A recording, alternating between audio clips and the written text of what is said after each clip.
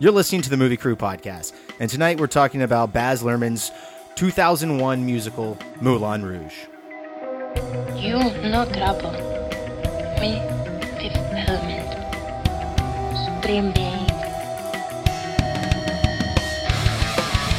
You will be a weapon. You will be a minister of death, praying for war. But until that day, you are cute. Sound off like you got a pair. Sir! Yes, sir! Yes! I was wondering what would break first. Your spirit or your money? You get nothing. You lose. Good day, sir. God is dead. Satan lives. The year is won. Fill your hand, you son of a bitch. The city is headed for a disaster of biblical proportion. What do you mean, biblical? What he means is Old Testament, Mr. Mayor. Real wrath of God type stuff. There's fire and brimstone coming down from the skies. Rivers and seas boiling. 40 years of darkness, earthquakes, volcanoes, the dead rising from the grave. Human sacrifice, dogs and cats living together. Mass hysteria. What's that like to live deliciously?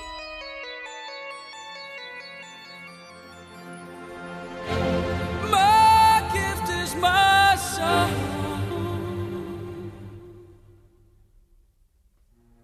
and this one's for you. And you can tell everybody that this is your song. Welcome to the podcast. I'm Brian Elkins. With me tonight, my significant other, my wife, Lindsay. Hey, everybody. Baby, you're here because everybody else just completely bailed out wanting to talk about Moulin Rouge. Nobody wants to talk about this film. Really? Yeah, nobody wanted to talk about it. I thought it was because you love me. Of course, that was the first reason. Of course, absolutely. Just assumed you were saving it for us. Oh, well, I'm sorry. As a special event. True motives have surfaced. This is not going... well, you're an editor. You'll just cut it out. Or I should just leave it in so everybody can know what a terrible, terrible human being I love you. I'm glad I get the opportunity to join you on this special occasion for this wonderful movie. Well, it's our first musical we've talked about on the show. Branching out, we mostly talk about horror and sci-fi. So, we are the movie crew. We don't want to stick to just one genre type. Well, and you have a very diverse taste in movies. I mean... It's good to showcase the breadth of the things that you like. Horror and sci-fi is the bread and butter of the...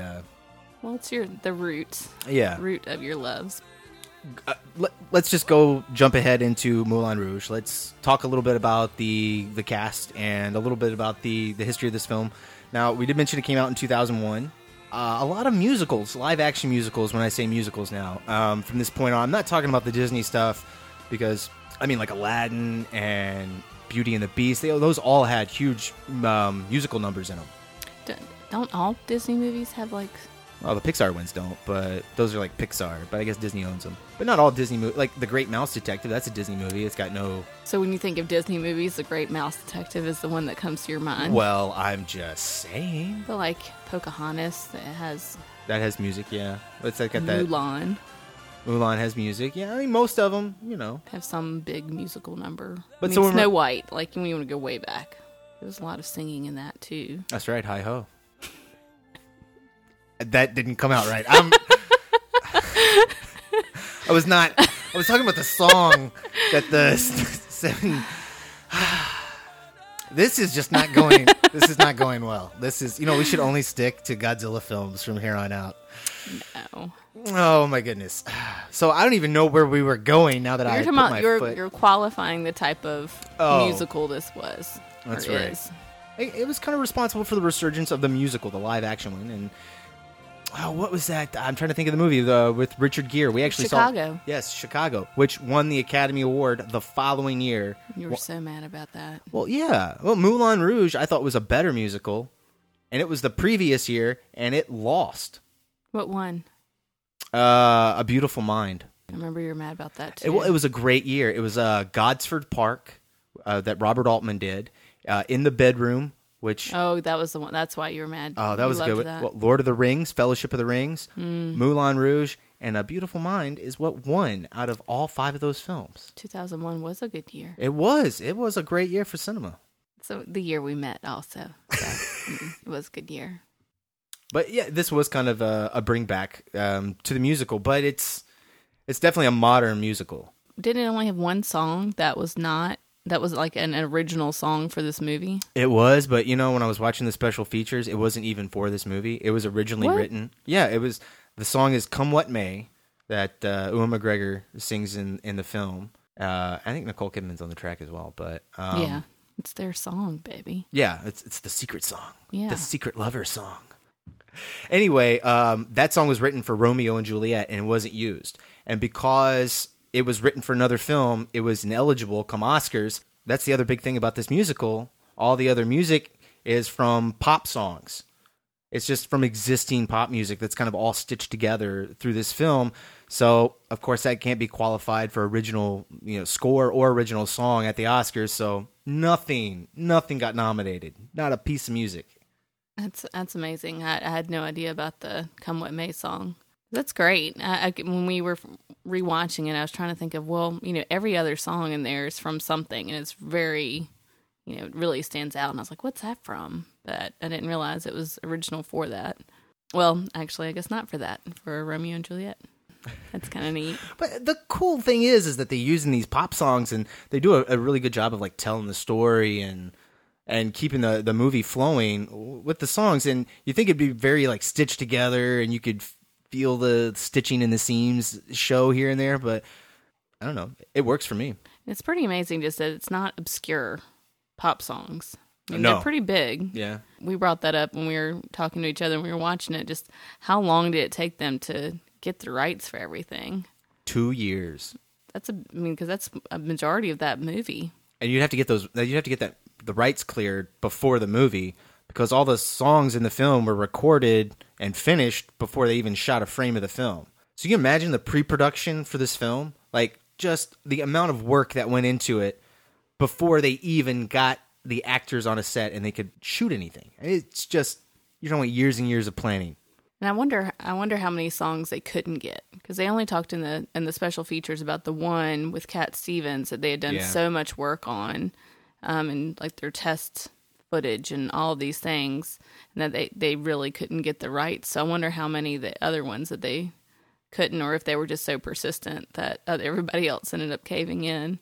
I mean, it seemed like they got most of their stuff, but from what they were talking about on the behind the scenes. So Baz Luhrmann directed this, and this is the final act in his Red Curtain trilogy that started with Strictly Ballroom, and then the second one is Romeo and Juliet, and this is the third. So why is Romeo and Juliet considered? I think it's just because they all open up with that red curtain. Oh, okay. Because if you watch the movie, the very first thing is like, you see a conductor in front of an orchestra pit. Well, you don't see the pit, you just see the conductor, and you can see a little bit of the stage and the curtains. These red curtains open up, and you get the 20th Century Fox logo. Do they all have this? Are they all kind of period pieces and have a lot of music, or? I don't know. I've never seen Strictly Ballroom. I've only seen like little pieces of it here and there, but I've never actually sat down and watched that, so I have no idea. And of course, Romeo and Juliet. They updated that one though. That was set in modern time because they're using guns. I remember that was like one of the really cool creative things they did with that was instead of having the swords, their guns were like, I don't know, .45 sword or something like that was the name of the firearm, which I don't think that's the name of a real gun, but it was cool. But is that what Baz Luhrmann, is that what he does, or is that just what he did for those two things? Like he made it kind of hyper real, super saturated, super modern. No, it's kind of his style. Like he did. You remember The Great Gatsby with Leonardo DiCaprio? Oh, I forgot that he did that. He did that as well.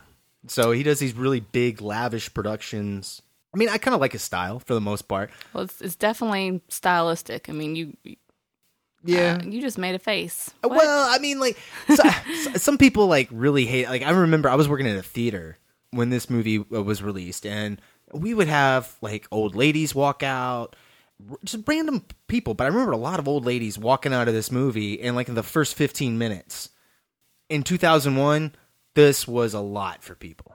I could see that. Especially the beginning, like when they start getting drunk and the green fairy shows up. The absinthe. Yeah. I think some old people are like, what is going on? This is not The Sound of Music at all. I guess I didn't think about that. If I don't know, I didn't see haven't watched the trailer. I don't know, in a long time. I don't know if they showcased Ewan McGregor singing that bit from The Sound of Music, and I guess you could get a pretty wrong impression about what kind of period piece this might be. Yeah, you could. I could see that. Yeah, you could definitely have some people walk out, and they did. But really, there's not a lot in here. And when you're thinking about like what could be offensive, I mean, I guess it still has, even though it's like, Moulin Rouge is a brothel. It is a brothel to some extent. There's it's a brothel. It's cabaret and brothel. Well, yeah, but they don't really showcase that part too much. But I guess Nicole Kidman as the courtesan. I don't know, when he brings out the diamond dogs and he's like, "Come on, gentlemen, pick your ladies."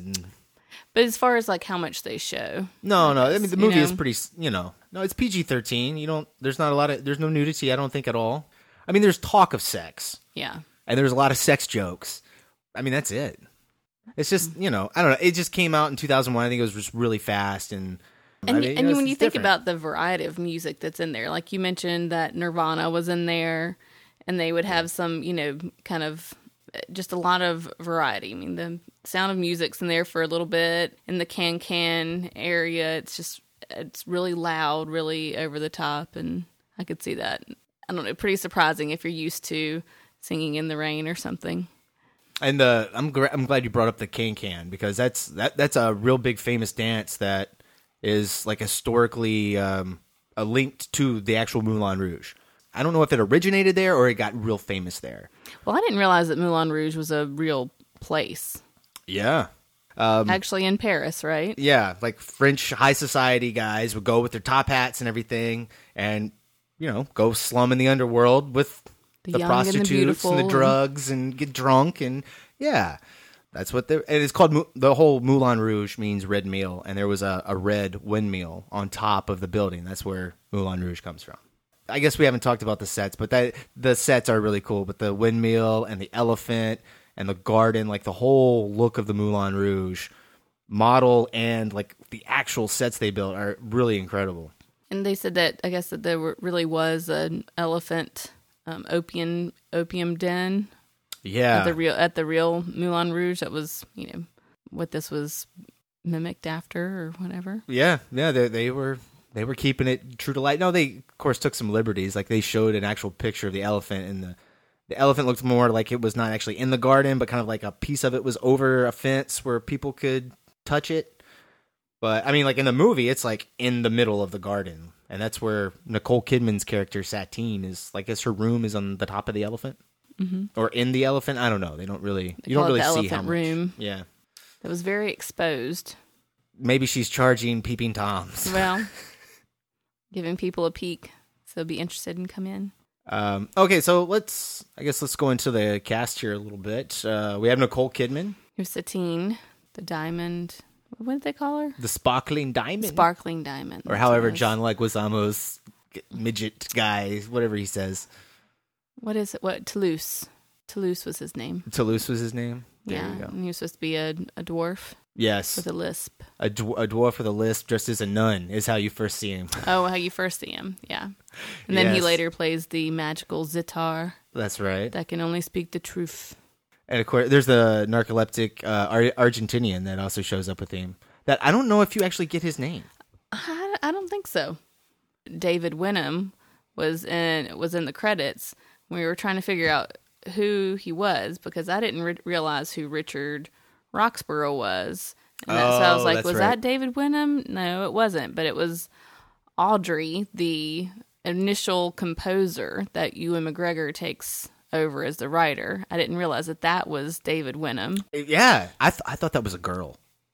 Well, he did it very well. He did. I thought it was a female the entire time. I thought it was a female actress. Never looked at it that hard. He doesn't show up again. I mean, it's just at that very beginning. Yeah, it's that beginning intro scene. And then never again. I guess it had to have been pretty fun for him. But he just shows up in things a lot, I feel like. And I get him confused with a couple of other actors. Oh, David, the guy from Harry Potter that turns into the werewolf. I forget that guy's name, but yes, I get him confused with him all the time as well. And I guess they all kind of have that similar hair color to Richard Roxburgh. Richard Roxburgh is great in this. Well, and is David Wenham the guy in 300 also? That's like the storyteller? Yeah, the guy that loses the eye. Yeah. Yeah. I think he's been in a lot of things. Oh, and Van Helsing. Didn't we just see him again in that? Yes. Is that him too? He's in Van Helsing. Oh, and so is Richard Roxburgh. He plays Dracula. Because we were trying to figure out where else we knew him from. I know, because the only thing I could think about where that guy I've seen him from was Mission Impossible 2. And I could not remember that whatsoever. As the henchman. That was the only film I could think of him from. I was like, man, what else have we... I've seen him in something else. And I mean, he's okay as Dracula in Van Helsing, but I think that was more the director's fault. Kind of killed his career, though, I think. How many people's career did that kill? Not Hugh Jackman's. Well... Or who's the actress in that? Underworld. Kate Beckinsale. Yeah. But I thought Nicole Kidman did a great job singing. Honestly, I think that's pretty amazing that they really did sing their parts, because that's not what you think of with either of them. Yeah, Ewan McGregor's the one that really surprised me that he could actually sing as well as he does in the film. But they make it sound like it was kind of not like it's no big deal, but. I don't know, Nicole Kidman makes a way bigger deal about how she really had to work at singing than Ewan McGregor does.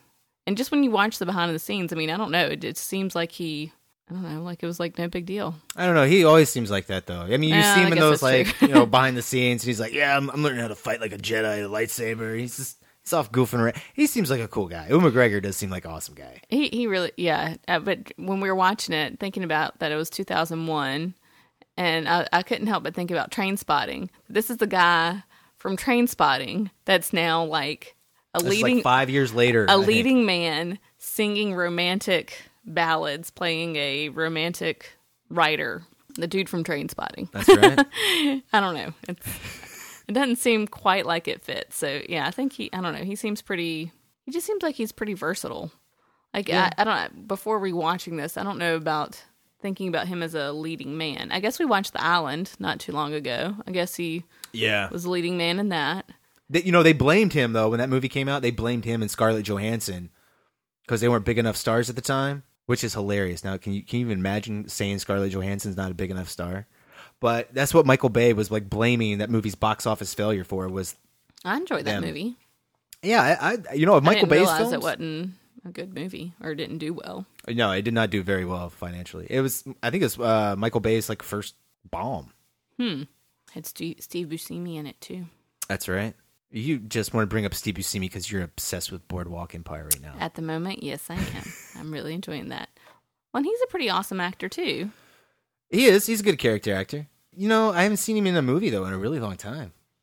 I don't know. I feel like he always gets like smaller roles. Well, and we did just rewatch like The Big Lebowski. Oh, Isn't that? Yeah, as Donnie. Damn it, Donnie. You're out of your element. I was trying to think of what else he's just been in so many things. I don't know. Second or third greatest comedy of all time. After Rushmore, The Graduate. You consider The Graduate a comedy? Yeah, The Graduate's a comedy. I mean, what else would you consider? I mean, I guess you could. It's a comedy drama. But I mean, it's definitely a comedy. I mean, just think about the ending. Funny. It's pretty kind of heavy. But isn't it kind of awkward funny, though, at the same time? And then, like, the sound of silence. I mean... Yeah. It's kind of dark. Well, I mean, comedy doesn't have to be just funny. Like, you need lows to make your comedy high. And that's not all comedy has to be, like, gross out. Like, oh, it's funny, it's funny. Like, some things are just situation humor that's funny. Or black comedy. And there's different kinds of comedy here we're talking about. There's... Well, if you want to talk about better movies, I mean, I think Graduate's got to be The Big Lebowski. Does it beat Rushmore? I mean, Rushmore is like The Graduate 2.0, so that's probably got to be... It is. It's about a high school student that falls in love with his teacher. What's The Graduate about? But the teacher doesn't fall in love with him. Well, no. She falls in love with Bill Murray, and it causes a revenge plot. It's like Graduate 2.0. It's like I don't think so. Disagree. Wes Anderson would disagree with you because that's what he was thinking of when he made the movie. So he might have been inspired by... But I don't think I'd call it Graduate 2.0. It's whatever. It's a same basic similar plot. Similar. It is. Not the same. So yes, the cast is really good in Moulin really Rouge. Get us back on track. We didn't even bring up Jim Broadbent. Oh, we definitely have to talk about him. I mean, he is like the second best. Him and what's it? Ruxborough's first name? Richard Ruxborough. Richard. Yeah, Richard. They're the two best performers in the movie. I think. I love them. I could just sit down and watch those two guys do Like a Virgin all day long. That is the weirdest. So awkward. It is the weirdest great scene. It's so perfect. I liked seeing how Jim Broadbent had to wear the big fat suit too. Yeah. To do his character.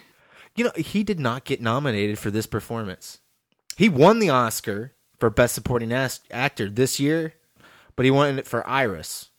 This is the better performance of Jim Broadbent. Like this versus Iris, like this is I good. guess it seems so, I don't know, over the top and kind of not, I don't know if campy is the right word, but just very bombastic, very theatrical. It's not in the world of real, but that doesn't mean it's bad.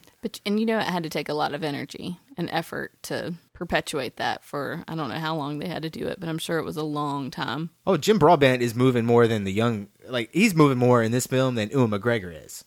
That's true. The way he's like spinning around and he's constantly got his hands up and he's always doing he's the presenter of the Moulin Rouge. He's the owner. Oh, when he was saying how the show must go on, he never lets it die. He's the one that has to keep up, the energy and make sure everyone is entertained when all the snafus happen. Oh, you're dying. The show must go on. Have some Queen music come on. I like how you had to highlight that. Well, our kids do like Queen, so we listen to the Highlanders? It's the I forget what the name of the song is. We're gonna get off track on so many of these things. I know, but it's a kind of magic. That's what it is. That's the name of the track. Kind of magic. All right. I think we're going to take a break. We're going to play the trailer, and when we come back, we are going to get into a spoiler-filled discussion about the plot of Moulin Rouge, so you've been warned. He entered a world where fantasy is real, where he could be anything he wanted, and where he would discover the most dangerous temptation of all. Come and get me, boys. Diamonds are a girl's best friend. I believe you were expecting me. Yes. Silly. Think you would fall in love with someone like me. I can't fall in love with anyone and make men believe what they want to believe. Never knew I could feel like this. I believe in truth, freedom, and above all things, love. Like I've never seen the sky. You're gonna be bad for business, I can tell. Roxanne! I am willing to provide the financial resources to make you a star. You don't have to wear that dress tonight. I require a contract that binds Satine to me exclusively. He could destroy everything. I don't care. We have each other. Make Christian believe you don't love him. He'll fight for me. Hurt him to save him.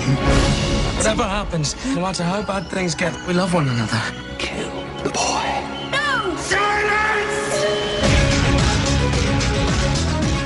And we're back. That was a trailer for Moulin Rouge. I was trying to, when we were watching the trailer, I was trying to think about what in it like how could it be maybe misleading as far as what kind of movie it is, but it's really not.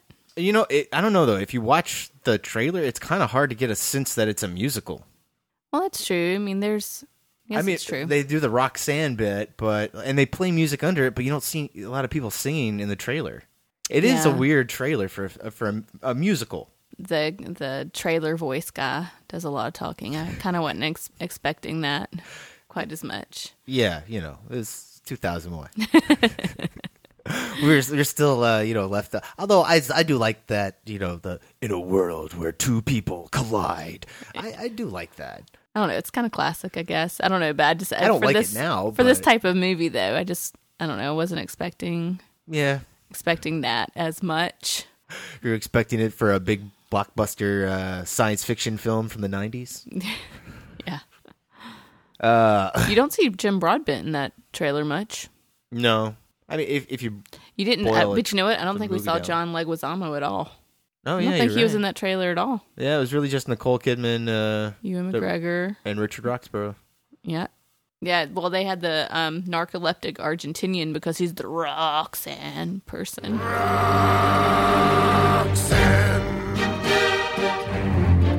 you don't have to put on that red light. That's my least favorite dance number and music bit in the entire film. Yeah, me too. I still like it a lot, but compared to the rest of them, that one just feels like there's not a lot of energy there. Yeah, but you can see how it fits with the story really well. Yeah, and I do like the intercutting. How they intercut the music scenes. They'll tell bits and pieces of the story all at once, almost in like a montage, but they'll cut back to them singing and like a stage performance setting. And I really dig that form of editing and how that. Oh, I'm an editor, so. But I really dig it. I think it works really well for story structure and just to move the story along, because they do cover a lot of ground in the runtime of this movie. I know it's a little over 2 hours, but Was it that long? Yeah, it doesn't feel that long. It doesn't feel long. But I guess we should get into the plot of the film, what this movie is about. So Ewan McGregor plays Christian, a writer? Yeah, I guess a burgeoning writer. Wanting to be a writer. Just left home, against his parents' wishes, or at least his dad's. Don't mention anything about his mom. Yeah, you don't see anything about the mom, but you get a lot of the dad yelling at, "Stop with this foolish idea of love!" This Bohemian Revolution, because it was 1899. Oh, no, it was 1900. Paris 1900 is what the movie said, right? Right, but it's a year long. The Oh, story's that's a year right. long, Oh. so it starts off in That's right, 1899, the turn of the century. The Bohemian Revolution. I think it was, the first hippies. That makes sense. Love and, Love, freedom. An artist, be an artist and love things. And he gets, Ewan McGregor's Christian gets an apartment right away. But he's never been in love. But I like those little, moments right there where it breaks into kind of like a comic. And you hear the sound effects. Like, the sound effects even. Like, when he's like, "Oh, I've never been in love," and we get these crash cuts, and you get sound effects in each one of the cuts, like dong dong dong dong ching.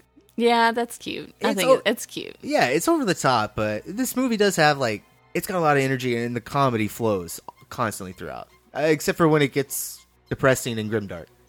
But then it'll have those points where everything will move in super fast, jerky motion to kind of speed things up, and it's just I don't know. I think it's cute. Oh yeah, like when they finally get upstairs and they start meeting John Leguizamo's character. Toulouse. Yes, he comes downstairs. Well, he comes downstairs. The Argentinian falls through the roof. And I thought initially when that happened, I thought the Argentinian was this huge giant. Something about the perspective there. Oh, when he yeah, fell I through, can see that. I was like, I thought he was some monstrous, gigantic being. Well, I think that was intentional, framing it that way. And this movie's bigger than life. Everything is Except blown Toulouse, up. because he's a dwarf. Yeah. And I was wondering if that's why they did it, because to accentuate how small John Leguizamo is supposed to be. But he was on his knees, and you can tell. If I have one little teeny technical gripe, that would really be it. Is you can tell John Leguizamo is walking on his knees sometimes. I never thought about it. Because, you know what I mean? Like, the way he's walking, he doesn't have knees. Well, that's true. You know what I mean? His foot's not bending, so it's like, it kind of ruins the effect a little bit. But, what are you going to do in 2001? They could have gotten an actual dwarf to play that part, but, But also, talking about the singing chops, never thought about John Leguizamo singing. And he does sing in this. He constantly surprises me when I see him on screen. Can't quite peg him either. He showed some things I wasn't expecting in this movie. He's done comical things, and he's played like a grungy mobster type person. I guess that's the role we've seen him in the most, probably. With the movies that we watch. But not like the sensitive, bohemian artist that sings and... So Christian immediately, Ewan McGregor's character immediately gets hired to be a writer for this acting troupe or... Spectacular. The words in the vernacular. Well, that was the name of their production, right? Right. That already existed, the name. Well, yeah, the name existed. And then they hired Christian to come in, and he's going to write this whole thing. And they're going to set him up with Satine, and she's going to star in it, and they're going to be huge and successful. And initially they were just trying to sell her on it, so then she could sell the investor on it. I don't know if they even had a plan, because they're just blowing smoke up Ewan McGregor's ass, because They don't have anything worked out with her. They just want to do a production. Yeah. They're just telling him all this crap just so he'll go. And they're like, yeah, look, we're going to talk to her. This is going to be awesome. But I don't remember if they were supposed to sell it to, like, if she agreed to it, that she would sell it to Zidler, who was Jim Broadbent, if that was initially what they thought, or if they already knew about this other investor, or what they were thinking. But they just wanted their bohemian masterpiece. Yeah, I think as long as they got the big lead actress at the Moulin Rouge, then, they thought everything else would fall into place. That's maybe. Right. The money will come. It'll appear out of nowhere, man. This chick will just bring money in left and right. This is the actress we need. So they go to the Moulin Rouge, and we get, I guess, the first real big dance number. They have another one with the Sound of Music in the apartment earlier. It's not really a dance. It's just, Yeah, it's just a musical number, and it's not very long either.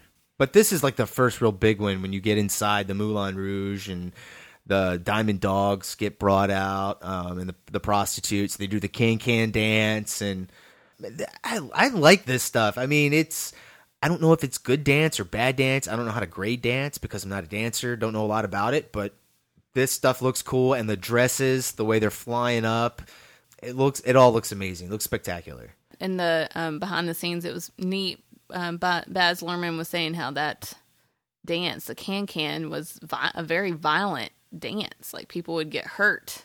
Oh yeah, they're just like kicking their legs up. But I wouldn't think you would be, because you think about like the chorus girls on a stage, doing the little line, but this is like in the crowd, it's like the running of the bulls, except it's like people doing the can, it's like you could really imagine someone getting hurt. Yeah, because I don't think they could see their feet with those giant dresses they had on. Oh, I guess that's true. Because, I mean, like, those dresses are huge, and they're having to hold them up just so they can kick their legs. I guess just in such close proximity and people really trying to sneak a peek. If you were a short guy, oof, get kicked in the face real easy. Be terrible. And Nicole Kidman's introduction is breathtaking. But she looks really good with that blue light and the costume. She definitely stands out. Yeah.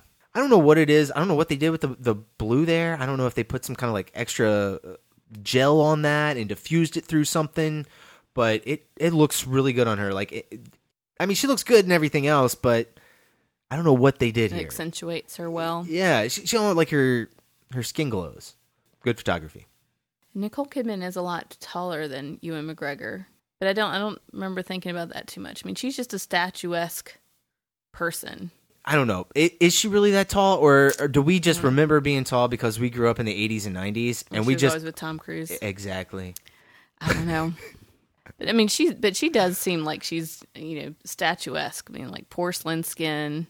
But no, it's just everything's so starkly contrasted with her. In some areas, her hair looks a little bit darker. Her skin looks even more white, and her eyes are just so piercingly blue. She drops down. She's a sparkling diamond.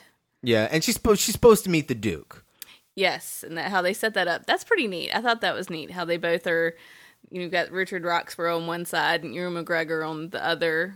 They can't see each other, but they're essentially back to back. And Jim Broadbent's like trying to point out, they're trying to be all stealthy in their dance number, and he's trying to point out to which one's the Duke, and he's using Toulouse, John Leguizamo's character, as the reference. And every time Nicole Kidman looks over, she sees the wrong one. And I don't know. I think that's pretty neat. Yeah, it's a nice little mistaken identity. And it's fun that they're doing it while she's like changing. And like all the girls are around them with their dresses kind of blocking Nicole Kidman. And they're doing all these things while they're on stage. And again, the energy comes into play here. It gets some good laughs. I mean, I agree. I do like that. And it goes right into that to where Ewan McGregor, and I don't know how he ends up in the oh no, they sneak him in the elephant room, don't they?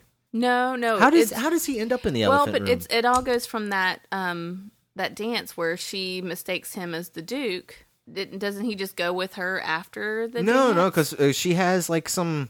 Remember, she has like their first illness. We get that first little moment where we know that she's ill and she faints. Right. Yeah, so maybe they do he gets there first. I don't know how he ends up in that room. I don't know, because all the other, like his friends are climbing the rope up the elephant's they climb up the butt. Because they want to spy and they're like, oh, let's go see how our play is being sold. That's some good, like, I guess that's where a lot of the sex jokes come in, because she's trying to seduce the Duke, and who is actually Ewan McGregor. Well, it's not actually Ewan McGregor. Well, who she thinks Ewan McGregor is the Duke. Yes, so she goes in there and he just wants to read his poetry to sell her on this play that he's the writer for, and he's super naive because he's never been in love. And she is writhing on the floor, acting like she is having like the best orgasm of her life, and that's pretty cute. She's just trying to figure out how to turn him on, and he just wants to read his poetry. Keeps looking around like, woman, what are you doing? What he does? There's one great look where Ewan McGregor like looks at her like, this woman's crazy. It's a great look. And then he belts out his first little song, and I really like that. There's this wide shot that they keep going back to that has the Eiffel Tower in it. And when he first sings, you go to that wide shot, and you just see all the lights in the city come on, all the lights in Paris, just the minute his voice rings out. And they come back to it a couple times. There's like a moment where all the gentlemen throw their top hats in the air, and it cuts to the wide shots, and you can see the top hats come out of the Moulin Rouge in this ridiculous perspective that can no way exist. It's really cool, smart, fun way, comic motif to keep cutting back to like that, that same wide, and it saves you money too. Well, and didn't they use that? They created the city of Paris in a model. Yeah, well, not that. I think that was all digital, that piece. Oh. That giant wide shot. But yeah, they did create a model. Like when they do all the camera stuff in the beginning and they're going in the Paris streets. Yeah, that's all done in a model, and they're just adding people digitally. Because, I mean, this entire film was shot on a set. Like, none of this is on location. None of this is outside. This is all in a soundstage, everything. And if it wasn't, it looks like it's outside. It's either a digital composite or a model shot. In 2001, it's cool that they used both techniques, and I think this film, it's going to hold up a little bit better than some films that came after because of it. And they did say that elephant, that they actually built like a 60-foot elephant. Oh, yeah. And that when they were on top of, when Ewan McGregor and Nicole Kidman are on top of it, they're having to wear harnesses and wires so they can be safe. I mean, that's pretty awesome. I mean, that has to do something for an actor also to help get in the mood or whatever, stay in the character. I don't know. I think I'd be constantly worried about falling. Well, there's that too. You'd just be like, this would be worse than if I trip, because if I trip, I'm going to be like on a harness, and then some grip is going to have to like pull me back onto the elephant. I'm going to have to climb back on the elephant. Everyone's going to make a huge big deal, and everyone's going to be like, dumb fucking actors. God, you guys can't do anything right. You're just going to be like, oh. But when they were in the elephant, before Nicole Kidman realizes he's not the Duke, the first song he belts out, that was a Elton John song, right? And when he goes, my gift is my song. Yes. That's what he belts out, isn't it? Yes, that is what he belts out. Okay. Or something like that.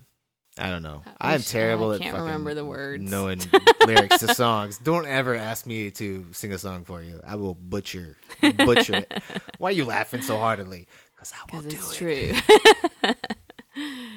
The Duke does come in. And then Nicole Kidman tries to use his lines of, it's a little bit funny, the feeling inside. So she says that to the Duke. And his eyes literally sparkle. Yes. That's a funny effect. I like that. Yeah, that was cute. And so eventually, Nicole Kidman and Ewan get caught because he comes back to get his hat. And they get caught, like, laying on top of each other or something. Yeah, because she passes out because the illness... Oh, because her sickness kicks in. Which I read on Wikipedia that was tuberculosis. Well, they called it consumption. I don't know what that is. I don't either. That's why I asked you.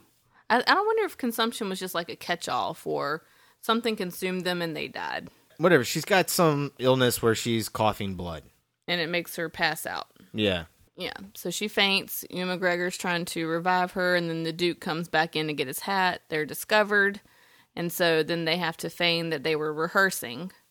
And the Duke's not buying it. And then Toulouse and all his friends, who were spying on them anyway. Out the window, show up and, Toms. make it sound like they were actually rehearsing. So then they have to impromptu give this pitch to the Duke for their Bohemian masterpiece play. Oh, that is a great music number. Yeah. Spectacular! Spectacular! No words in the vernacular can describe this great event. You'll be dumb with wonderment. Returns are fixed at 10%. You must agree that's excellent. And on top of your feet, you'll be involved artistically. What do you mean by that? Like when they're going through the plot, they pretty much say the plot of this movie. Well, he's using their current situation right now to form the plot. Right. And then the actual resolution that he starts going down is gonna end up being the resolution for the movie. Which I thought that was neat. Yeah, no, it's fun.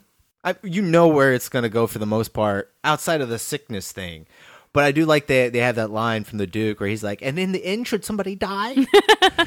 Yeah. And everybody's just looking at him like, "You're a psycho." Yes. Yeah. And I couldn't understand when they said it, when they were like, and you'll also have artistic input. Well, that's the big thing. The Duke ends up getting like the deeds to Moulin Rouge for transferring it from like a cabaret brothel into a actual stage theater. Which I couldn't tell any difference. No, you can totally tell the difference. It's got, for one, it has like a whole, like it's got a stage and then it's got seats in it. Nah. Like before, it was all giant ballroom, babe. Well, then what they need the wrecking ball for? I don't know. I don't know. I don't know why they, yeah. Because they were going to build the stage for, I don't know why they needed the wrecking ball. That's true. But yeah, I don't know. They don't go into those specifics. But they needed the Duke to fund their production so that, and to change over the Moulin Rouge to an actual stage so that Satine could actually be a real actress. Which is her dream, like every porn star's dream in the world. Womp, womp, womp.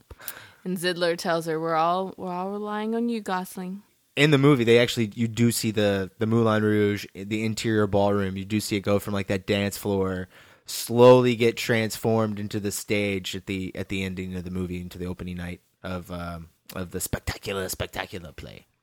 I guess we should mention too that the Duke also wants Satine for his own. Oh yeah, in the contract. Yeah, that's a big, huge plot point that we just skipped over. Yeah, he has the deed to the Moulin Rouge, and his support is contingent on Satine only being able to be with him, and she's a courtesan. Which means she's a whore. No, that's what they say in the movie. I'm just saying. Do they ever say the word whore? Oh yeah, they say whore. When? I don't remember. Ewan McGregor says it at the end. I've come to pay my whore. He throws money at Nicole Kidman. He was angry. I know whore was said more than once. Courtesan. Okay, all right, whatever. Sounds much better. She was a courtesan. Not Richard. Yeah, Richard Roxburgh. The Duke. The Duke. Yeah, the Duke. Satine. Not the Duke of New York. Hey, number one. Escape from New York. Oh my goodness, baby! I saw you like you were up there like thinking like, I know that from somewhere because my husband says that. And you're gonna get on me for making you get sidetracked on this podcast, baby. Look, if you're gonna get sidetracked, had no need to come into this podcast whatsoever. Baby, it's John Carpenter. You have to throw in John. Well, okay, the Duke. All right, I guess I see the connection. All right, okay. But anyway, all right. Satine is completely his. And so then he agrees to the production. He does. And he has a henchman with him. So you know that like this guy could do some damage. You know he's his bodyguard. Want him to, essentially. He calls him something like my manslave or... Oh. Well, and you know that you can see that Jim Broadbent's character, Zidler, he actually hesitates when it's like you have to sign the entire deed to the Moulin Rouge and Satine is, strictly his. And Zidler hesitates, but it seems like he has no choice. Or either he thinks he's making the best choice. He's making like because he definitely doesn't talk to Satine about this arrangement before he signs for them. And I like how that is. Like, evidently he owns Satine, so he didn't have to talk to her. Well, baby, he is kind of the pimp in this situation. I mean, like... He owns them. Yeah. He seems so nice until he signs you away to a duke. I mean, well, there's a lot of people. Well, I mean, even the main characters, though, if you think about it, what they're doing it's not the best either. I mean, you understand why the Duke gets mad. I mean, they're running around like doing all this crazy shit behind his back. He's paying a fortune. Now, granted, he's buying her pretty much, but I mean, he's paying a fortune for her. He's throwing all this stuff on her. But you can tell he's an evil dude. Like, well, they go out of their way to make sure that because when you go back all the way back to the elephant, he first comes in there to see her. And she says, "Pleasure to meet you, Duke." And he's like, "Oh, I'm sure the pleasure is all mine." He's like, I'm going to have some pleasure. You're going to have zip, and I do not care. The pleasure will be all mine. Yeah, no, I understand what you're saying. So, it's not just that he wants to covet this thing. He's domineering even from there. So, evil tendencies. But they do give him, little moments. There's a little moment where he's like, ooh, a frog. When they're on that, And then he goes off and kills it. He tries to stomp on it while Nicole Kidman and Ewan McGregor are singing their secret song. He's a frog. It's so childlike, though. I don't know. It's childlike, and then you see him going to try to stomp on the frog. It's like the sociopath child. I don't know. I don't know. It just cracks me up so much. I don't know. I kind of like the guy sometimes. That's all I'm saying. He's entertaining. He is extremely entertaining. He is so awesome. Richard Roxburgh is great in this movie. He's amazing. He makes me laugh. Ewan McGregor goes back to see Nicole Kidman in the elephant room, and that's when they actually fall in love. Oh, on the top of the elephant. Well, yeah. Well, because they go back to their own. Yeah, they go back to their own rooms or whatever. They're drawing up the contracts. Yeah, they're separate. Ewan's in his little riding hovel. Nicole Kidman in her extremely red corseted gown. Yeah. Which suits her very well. It's beautiful. Won an Academy Award for costume design and set decoration. And so they're in their separate areas, but they're kind of contemplating on their own, looking out their windows towards where the other one would be. But you get the sense that they wouldn't actually be able to see each other. Then she goes on top of the elephant, which has like a porch. I don't know how does Ewan McGregor just show up? He climbs up the elephant butt? Yeah, he somehow climbs up there. Okay. Well, he appears. He gets up there. And she's singing something to herself. And then they get into this dialogue about how she's, and this is the favorite. Oh, yeah. Favorite part. Favorite part. I forget what it's called. The elephant love melody or something like that. Where Ewan McGregor's like, all you need is love. Love is a many splendid thing. Love lifts us up where we belong. All you need is love. Please don't start that again. All you need is love. A girl has got to eat. All you need is love. She'll end up on the street. All you need is love. Love is just a game. She's telling him essentially how naive he is. And you have to be practical about life. You can't throw away your life. But then they start throwing in like one-liners from songs. Oh, yeah. No, it's like so many songs cut back and forth. Songs. But how they are telling the story. Well, and this isn't the first time he says love is like oxygen. That's true. Love is like oxygen. It's like all you need is love. And then he eventually kind of goes into song and he's like, we could be heroes. And he says it very dramatic. The David Bowie song. Is that a David Bowie song? Yeah. I didn't know where it was from. We could be heroes just for one day. I feel like it's been redone so many times I couldn't think about where it was actually from. Yeah, David Bowie's the original. That I know. Not all. I don't know where all these songs are from, and a lot of these songs have been redone over and over again. I mean, they're famous songs. They're really famous pop songs. But man, this is the scene though that. Let's go back, rewind the chapter again. Let's watch the scene one more time. Well, and even when you play like the soundtrack, like if we need something to make us both smile, you'll pull out this part from it, and it always starts with the actual dialogue to lead into it. And I think more about the songs more than I think about the movie when I'm thinking about this interaction. Oh, really? See, I love all the shot choices here. Every edit here. I think the editor is Jill Bilcock. Like you get like all these great moments of performance and close-ups from these two actors, and then you'll get a great two-shot, and then it'll cut to just a reaction shot of somebody that's not singing, that's just responding, just reacting to what the other person's singing, and it's so good. And then you'll get these great dolly shots where they'll just sweep down, and these crane shots where they're coming down the stairs, and they'll go into different sets, and then Ewan McGregor will pop around a corner and belt out a line, and Nicole Kidman turns around and her hair is half blocking her face, and it's shot and cut perfectly. It's very dramatic.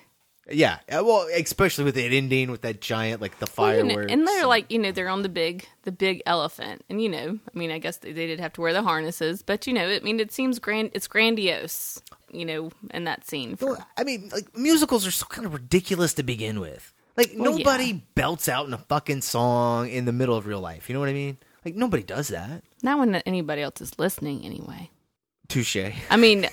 Seriously, there's got to be some times in your everybody life sings in the where, shower. like, there's like you're like this. There'd be a soundtrack that would be perfect for this, and you'll start humming it in your head or start singing it. We definitely don't all, like, I don't walk down Main Street in Memphis and all of a sudden start in a choreographed dance and snap, and with and all these other random people, all the extras around you just fall in line with right. choreography. Everybody comes out of the store. You're like, oh yeah, I know this one.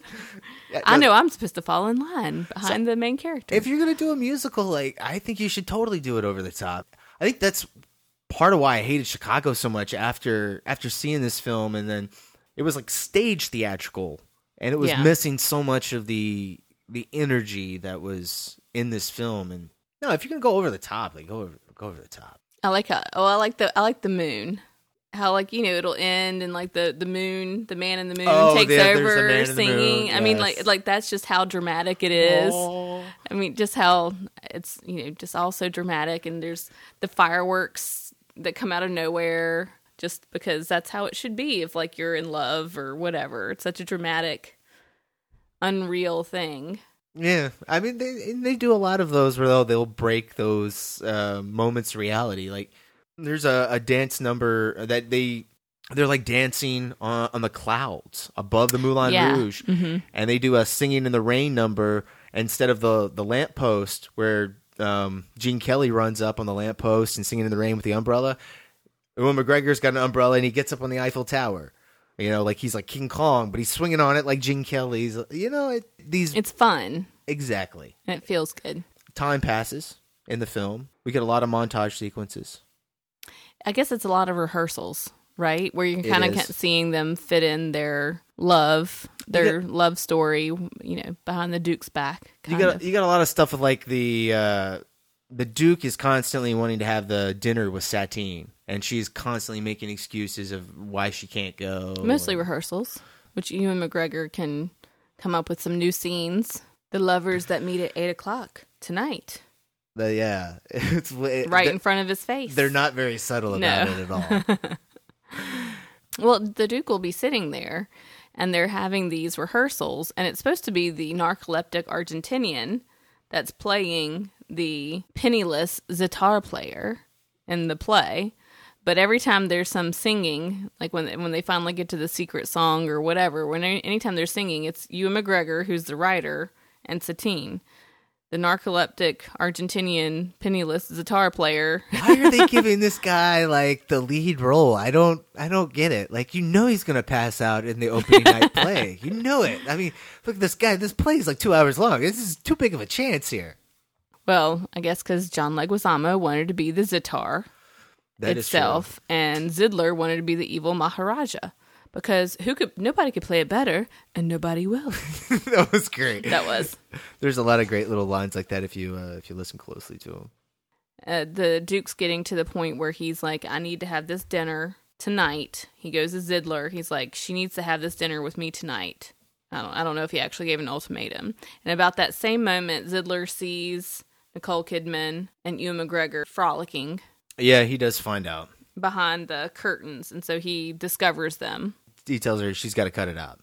Yeah, I mean, it's signed on the dotted line. He owns the Moulin Rouge. Yeah. What are you doing? And then she's like, "Oh, it's just an infatuation. It's not anything serious." Even though she knows better. By that point, they're totally in love. But she says she will go to dinner with the Duke, right? Yeah, and then she has like another one of those spells where she gets sick again. Yeah, both the Duke and Ewan McGregor they're both being stood up, and it's really that she's sick. She's fallen out, and she's being attended, I guess, in her dressing room, but nobody knows.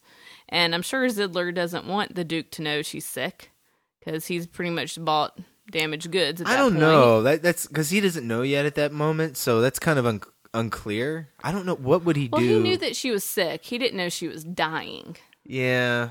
And he even keeps it from Satine. I mean, and he even tells, like, the other attendant lady, like, we're not going to tell her. But, I mean, you get the sense that he's trying to not tell her for her own good. What kind of sense does that make? Well, I mean, like, if she's... Jim Broadbent's a little...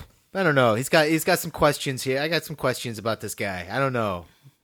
Well, I got the sense that he didn't want to tell her for her own good, because then, what do you do? She'd probably leave with the writer, and she'd go die somewhere in a hut with the guy she loves down by the ocean for the rest of her little 2 weeks. Or she'll just be miserable. Like, if she didn't know, she lives her life to the fullest. Well, if she doesn't know, she's going to end up with the Duke and still be unhappy, and then just die unhappy. He's not telling her because he's a douchebag. Well, okay, he's not a douchebag. He's greedy. He's not telling her because he's greedy. Some of both. Okay, all right. I'll split hairs with you. Well, yeah, I don't know. Does the Duke ever know she dies? I don't know. He just walks out at the end of the movie. He's just like, well, screw this. Yeah. Or actually gets knocked out, doesn't he? This does lead to the great, it's like a virgin scene, which is... Oh, when the Zidler's trying to pacify the Duke, because he's at his wit's end. He's like got the special tower dinner planned for Satine, and she's passed out, sickly, being attended to. And this tower is like ridiculously high above. It's like the Eiffel Tower. Looks like Dracula's tower. Oh, maybe only because I knew that. Now that I know Richard Broadbent was Dracula. I guess I meant it's as high as the Eiffel Tower. Yeah, it's huge. It's huge. But then Jim Broadbent, I don't even know where he would come up with something like that. But she's confessing, and he says it, way over to the top, and and then he tries to explain to the Duke that she wanted to be like a virgin. I love that they took Madonna's song when they're talking about a prostitute. Well, it fits very well. But when Jim Broadbent is like, he really gets into this. He's like, you make her feel so good. And it sounds so awkward. It's so gross. It is awkward. And they're like 2 millimeters from each other's faces. Shiny and new. But then it gets even creepy when the Duke, like about halfway through the song, like he's like, oh, okay. And then he starts taking over the song, and he brings up his like claw hands and he starts chasing Bryn Broadbent around, and oh gosh, he starts getting all rapey. Ugh. And Jim Broadbent even gets like a look of scaredness. I would too. Zidler in his face. That mustache man, stay away. And I remember Richard Roxburgh was like, that's the funniest experience, I guess, he had on a movie. Can you imagine being an actor, like, trying to keep a straight face when some of this stuff's going on? Or even what some of the people are doing in the background, like with the tablecloths and what the extras the jelly molds that look like boobs. Yeah. I don't quite get that. Well, I mean, they're guys, and they just wanted to hold jelly molds that look like their boobs. Characters are still heterosexual, and they're dudes, and they're just trying to play a part in their song. And they're just like, hey, give us the jello. It looks like boobies. But evidently that was enough to pacify the Duke one more time. Ewan McGregor, like, Satine tells Ewan McGregor, like, she's going to have to sleep with the Duke at some point. Like, she's just being real with him. I'm just going to have to sleep with him. It's not going to mean anything. What's that money proposal thing with Robert? Indecent proposal. Yeah. Yeah. But it's like, if you just let me sleep with him this one time, there'll be nothing attached to it. But it's not going to be just one time, and she knows that. Oh, I think she knows that, right? She knows that at this point in the movie. Well, anyway, she tells him, like, you're going to be... what they're doing is kind of shitty, too. Well, she's trying to tell Ewan McGregor that, she knows he'll be jealous. And then he comes up with the secret song. No matter what they're going through, they can always sing the song. And they'll know that they love each other. And so I don't know why he thinks that's going to make him not feel jealous. Because it totally doesn't work when she does have to go have dinner with the Duke, because that one girl ruins the whole thing. Yeah. That fucking brunette bitch just comes up out of nowhere and gives the whole thing away. Like, oh, why would the why would the courtesan go for the penniless writer instead of the... Oh, did I say right? I meant the sitar player. Bitch. Oh! And then doesn't the Duke say something? He's like, that's when he wants to change the whole play. Yeah, that's when he's he wants like, to change the ending. she's going to fall in love with the Maharaja. it's like, why shouldn't he be with she be with the Maharaja? And then doesn't Ewan McGregor go, because she doesn't love you. She doesn't love him. Everyone looks real awkward, like, oh man, look, this guy didn't know. Everybody else knew. Bro, you didn't know? Satine comes into the situation, kind of cools everything out, does a little seduction. She says that the writer's just full of crazy ideas. That's right. It's not her crazy ideas. He's infatuated with me. But, they need him for his talent, so she placates him. So she convinces the Duke again. To have dinner. And it's supposed to be... To negotiate for the ending. To save Christian's ending to his play. Or, I guess everybody wants that ending. Nobody wants the evil Maharaja to win the day. Yeah, at the end of the play. Nobody wants that.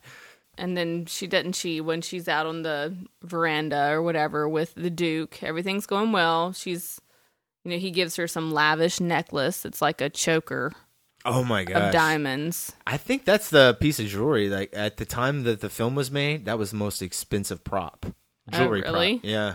I'm pretty sure that was the one. There's something that she wears. It's either that or the heart. I'm not 100% sure. Well, then she goes out on the veranda and she sees Christian walking by because he's distraught. Yes, with a bunch of red light spilling behind him. It is beautiful. You saw that red light. I didn't pay a bit of attention to that. It was gorgeous red light behind him. But then Satine breaks down. She's been the cool as a cucumber the whole time, doing what she has to do, placate the Duke, deal with Christians, over-emotional butt. And she stands up, though, in this scene. Yeah, she does. And she's like, no, I'm not going to do it. And then Duke gets all crazy. I mean, this is attempted rape.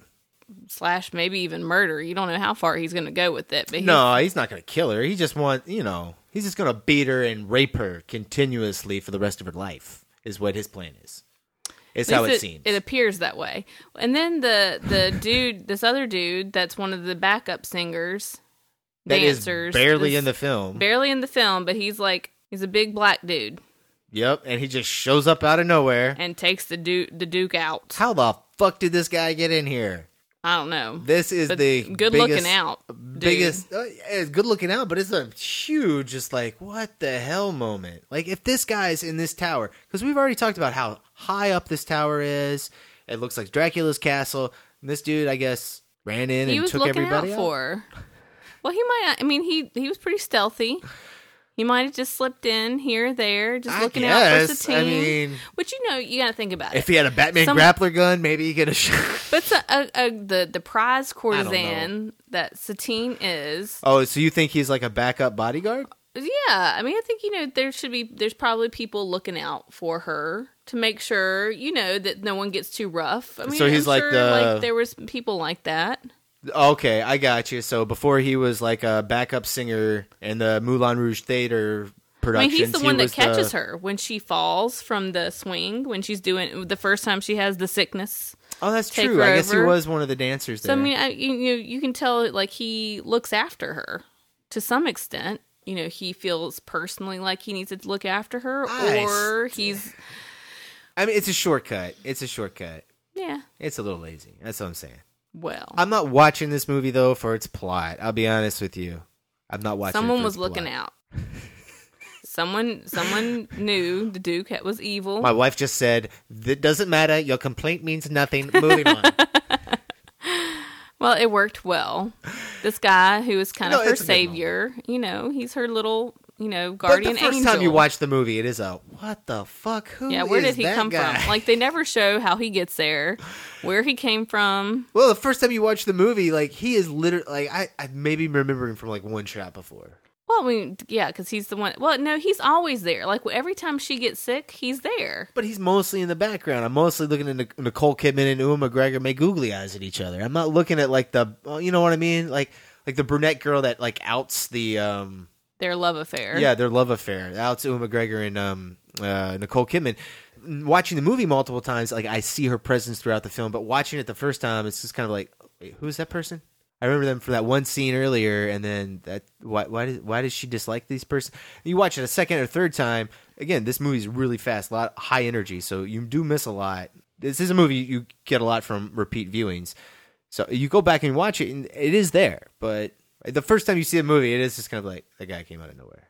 Well, he did come out of nowhere. He is part of the film before that point. It's just you don't know where he gets, how he gets to that point where he's, watching over her, even though he's generally there when something happens to her. I don't even think they ever say his name. I don't remember. I mean, like, after this scene in the movie, he doesn't really matter anyway. Well, he's part of Spectacular. Yeah, he's a background. I mean, like, this is his moment that he exists in the movie for. Yeah, he saves her. Yeah. But then everybody's in trouble at this point. Yeah, Nicole Kidman shows back up at Ewan McGregor. They decide they're going to leave. They're going to run off together. She's going to go get her things. She runs into Jim Broadbent. Jim Broadbent's like, "You're going to die! You have to let Christian go or they're going to kill him. And you're going to die anyway." I did like that. That does make sense. To, save Ewan McGregor's character. You have a terminal disease. You're going to be dead anyway. Well, why wouldn't she just tell him, though? Because he'd stay and then he'd be dead. If he loved her, he'd be like, I want to spend your last days. I want to spend them with you. I mean, just be like, "Look, I'm dying. This dude wants to kill you." I mean, baby, Nicole Kidman was getting real with Christian before earlier in this movie. I mean, he wasn't taking much of it. He's like, "Look, I'll just sing you a song. Don't worry. It's all good." That's true. And maybe if he'd sung to her more, she could have lived. Wow, do you think you think Christian could save Satine via song? Well, okay, all right. If only he'd sung to her more. It is kind of sad though. Like, this film does have some sad moments in it. For all its comedy and all the love we're laughing at, it does have some. Like, the end is a good tearjerker. It's spectacular. Which they do actually get to perform. They do. One time. It's got the terrible ending in it, though. Yeah, they actually do show how that would play out. And the audience is still, loving it.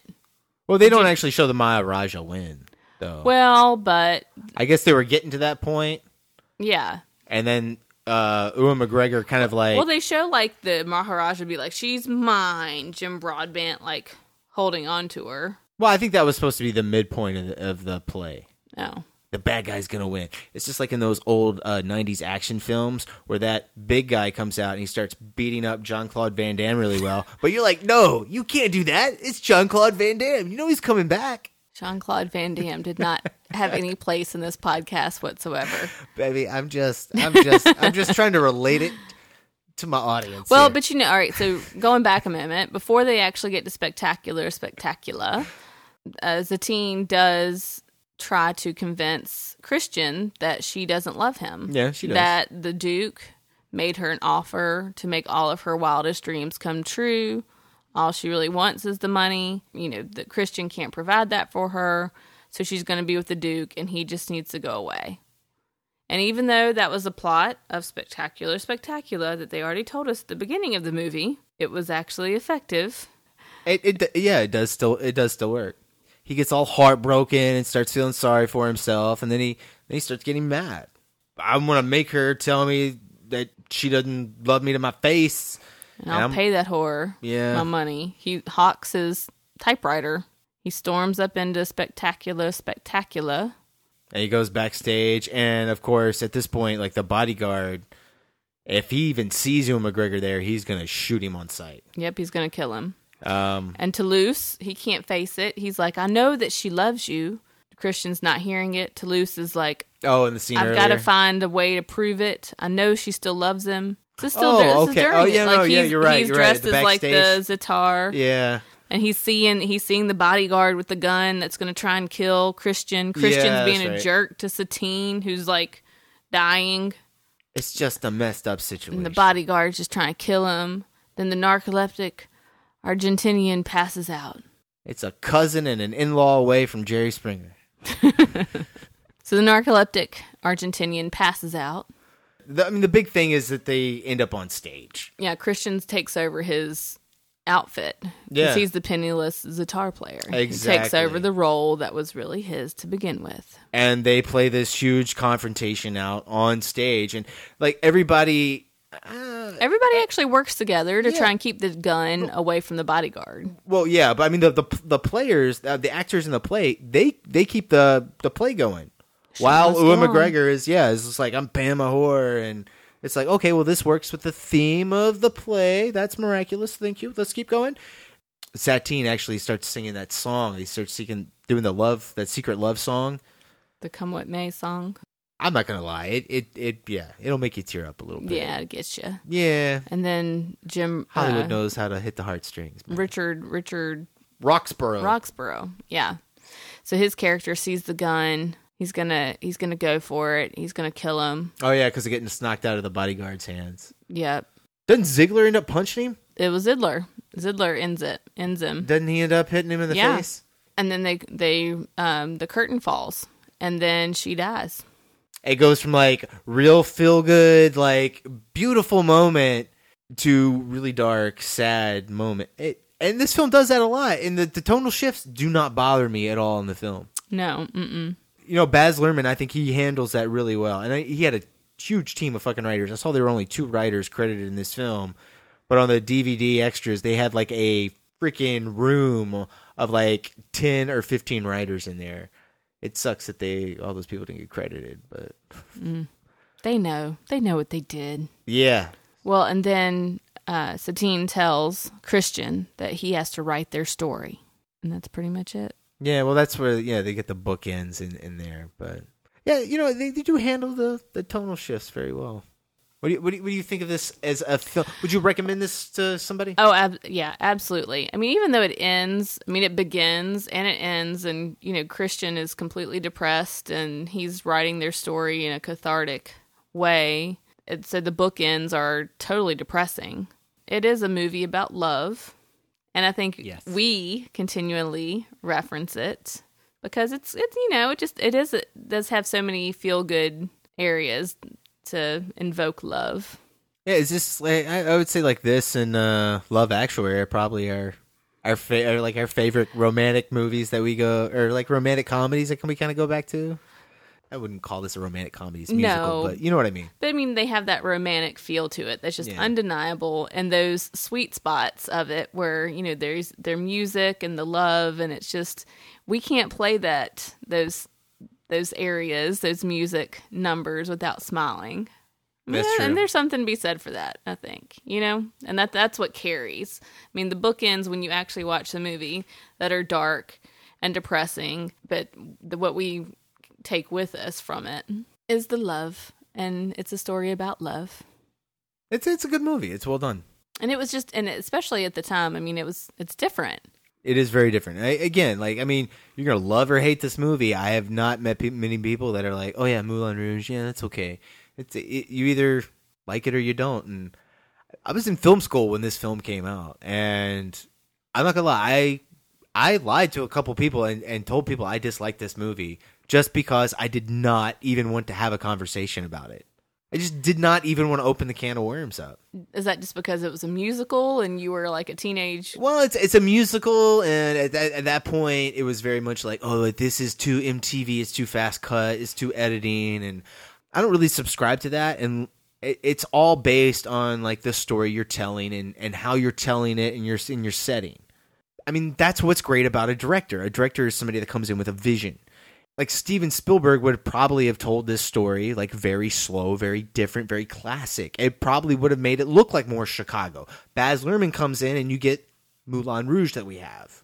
There's something different here. I don't want to say like he's an auteur, but he does have a style, and I mean you can definitely see it on screen. I guess that does make him an auteur. I don't know. That's a theory I don't know if I believe in, but well, I could see people saying that if you didn't have enough originality to come up with your own story that could be survive on its own, you needed to use all these classic songs that everybody already has some nostalgia for and put a spin on it. And then there was a lot of criticism about that. You're right. That I could potentially see someone saying that, but I don't know. I think the way it was all woven together, those songs enhanced everything, but I don't think. I mean, I love how the songs are woven together. I do too. Great. I do, and I mean, I completely enjoy it. But what it doesn't take away from the originality of the movie, because they did use all of these artistic things that were from other people, but they were used very well, and they're so different. Like The Sound of Music and Nirvana. No, I think there's an art form in taking all that pre-existing stuff and stitching it together as well as they did. To make it fit this. And I think they made it into something. You know, it's not just, it's not because of lack of originality that you had to use all these things to make it entertaining from things that were already entertaining. But I could see why, you know, someone might argue that. You know, I wonder why he didn't put Hugh Jackman in this. Hugh Jackman does like to sing, and he's Australian. Why? Yeah, that is a very good point. And he was in Baz Luhrmann things. You know before. why? Because, well, he was, but after this movie. Oh, Australia, after? Yeah, Australia was after this. And you have to remember, nobody knew who Hugh Jackman was until the year 2000. This was already in production. This came out in 2001. So nobody knew who Hugh Jackman was. So it could have been Hugh Jackman instead of totally. Ewan McGregor. And I guess Leonardo DiCaprio couldn't sing. But you know, hey, delivering Shakespearean dialogue and not sounding like a douchebag is an art form. Because you either sound like you don't know what you're talking about, or a douchebag usually. You know, where you sound very arrogant and pretentious and kind of snobby, making it so like people can understand it just by the way you're speaking, and through your performance, you can get that across to an audience that may not understand. Like, I bite my thumb at you, sir. What the hell does that mean? Well, it means he's giving him the middle finger. Nobody's gonna know, like, I bite my thumb at you, sir. But if you have an actor say that line and portray it with the right gusto on a stage, you're gonna know like what he's doing is like, you know, giving him the up yours or flipping him the bird. I think, you know what? I think this is the best musical of the 21st century. What are some other ones? Well, Chicago is one we named. La La Land came out not too long ago. Burlesque with Cher. You love Cher. Rent. I can't think any more off the top of my head, but I mean, this is the one I watch over and over again. I don't watch anything else. Well, think about 2001. That was 16 years ago. Yeah, there's not a single musical I watch made in the last 20 years more than this one. All right, so that's going to do it for us tonight. If you guys want to get in touch with us, our email address is themoviecrew@gmail.com. That's themoviecrew, and crew spelled CREWE, extra E at the end of the word crew, @gmail.com. If you guys could leave us a 5-star rating or just any rating on iTunes and Stitcher, we would surely appreciate that. And like always, we're going to close out the show with a little bit from the soundtrack. I think we're definitely going to play the Elephant love song melody. Yes. For sure. But I think we should, this is a musical. We should play at least 2 tracks here. Yeah, we should do the Come What May. Come What May to follow it up? Yeah, but my favorite's Elephant. All right, so we're going to play Elephant Love Melody, followed by Come What May. These are sung by the stars of the film, Ewan McGregor and Nicole Kidman, respectively. Enjoy. Love is a many splendid thing. Love lifts us up where we belong. All you need is love. Please don't start that again. All you need is love. A girl has got to eat. All you need is love. She'll end up on the street. All you need is love. Love is just a game. I was made for loving you, baby. You were made for loving me. The only way of loving me, baby, is to pay a lovely fee. Just one night, just one night. There's no way, 'cause you can't pay. In the name of love, one night in the name of love. You crazy fool, I won't give in to you. Don't leave me this way. I can't survive without your sweet love. Oh, baby, don't leave me this way. You'd think that people would have had enough of silly love songs. I look around me and I see it isn't so. Oh, no. Some people want to fill the world with silly love songs. Well, what's wrong with that? I'd like to know. 'Cause here I go again. Love lifts us up where we belong, where eagles fly on a mountain high. Love makes us act like we are fools. Throw our lives away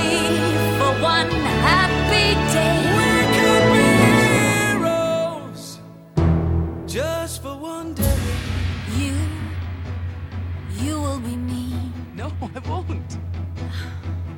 And I'll drink all the time. We should be lovers. We can't do that. We should be lovers, and that's a fact. Though nothing will keep us together, we could steal time just for one day. We could be heroes forever and ever.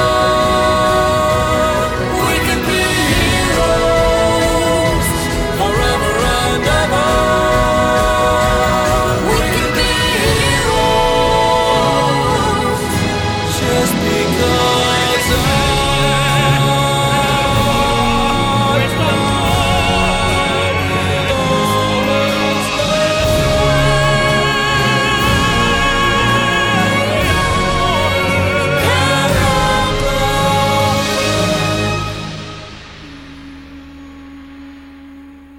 how wonderful life is. Now you're in the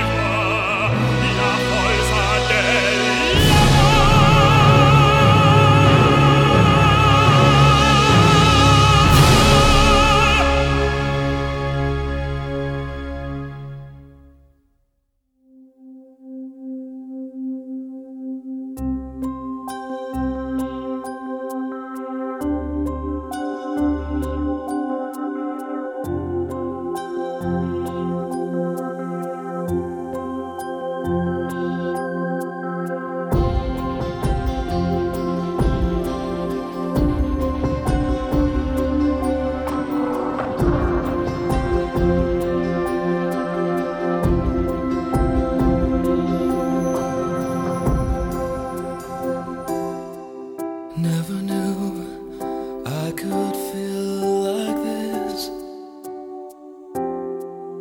like I've never seen the sky before. Want to vanish inside your kiss. Every day I love you more and more. Listen to my heart, can you hear it sing? Telling me to give you everything. Seasons may change, winter to spring, but I love you until the end of time. Come what may,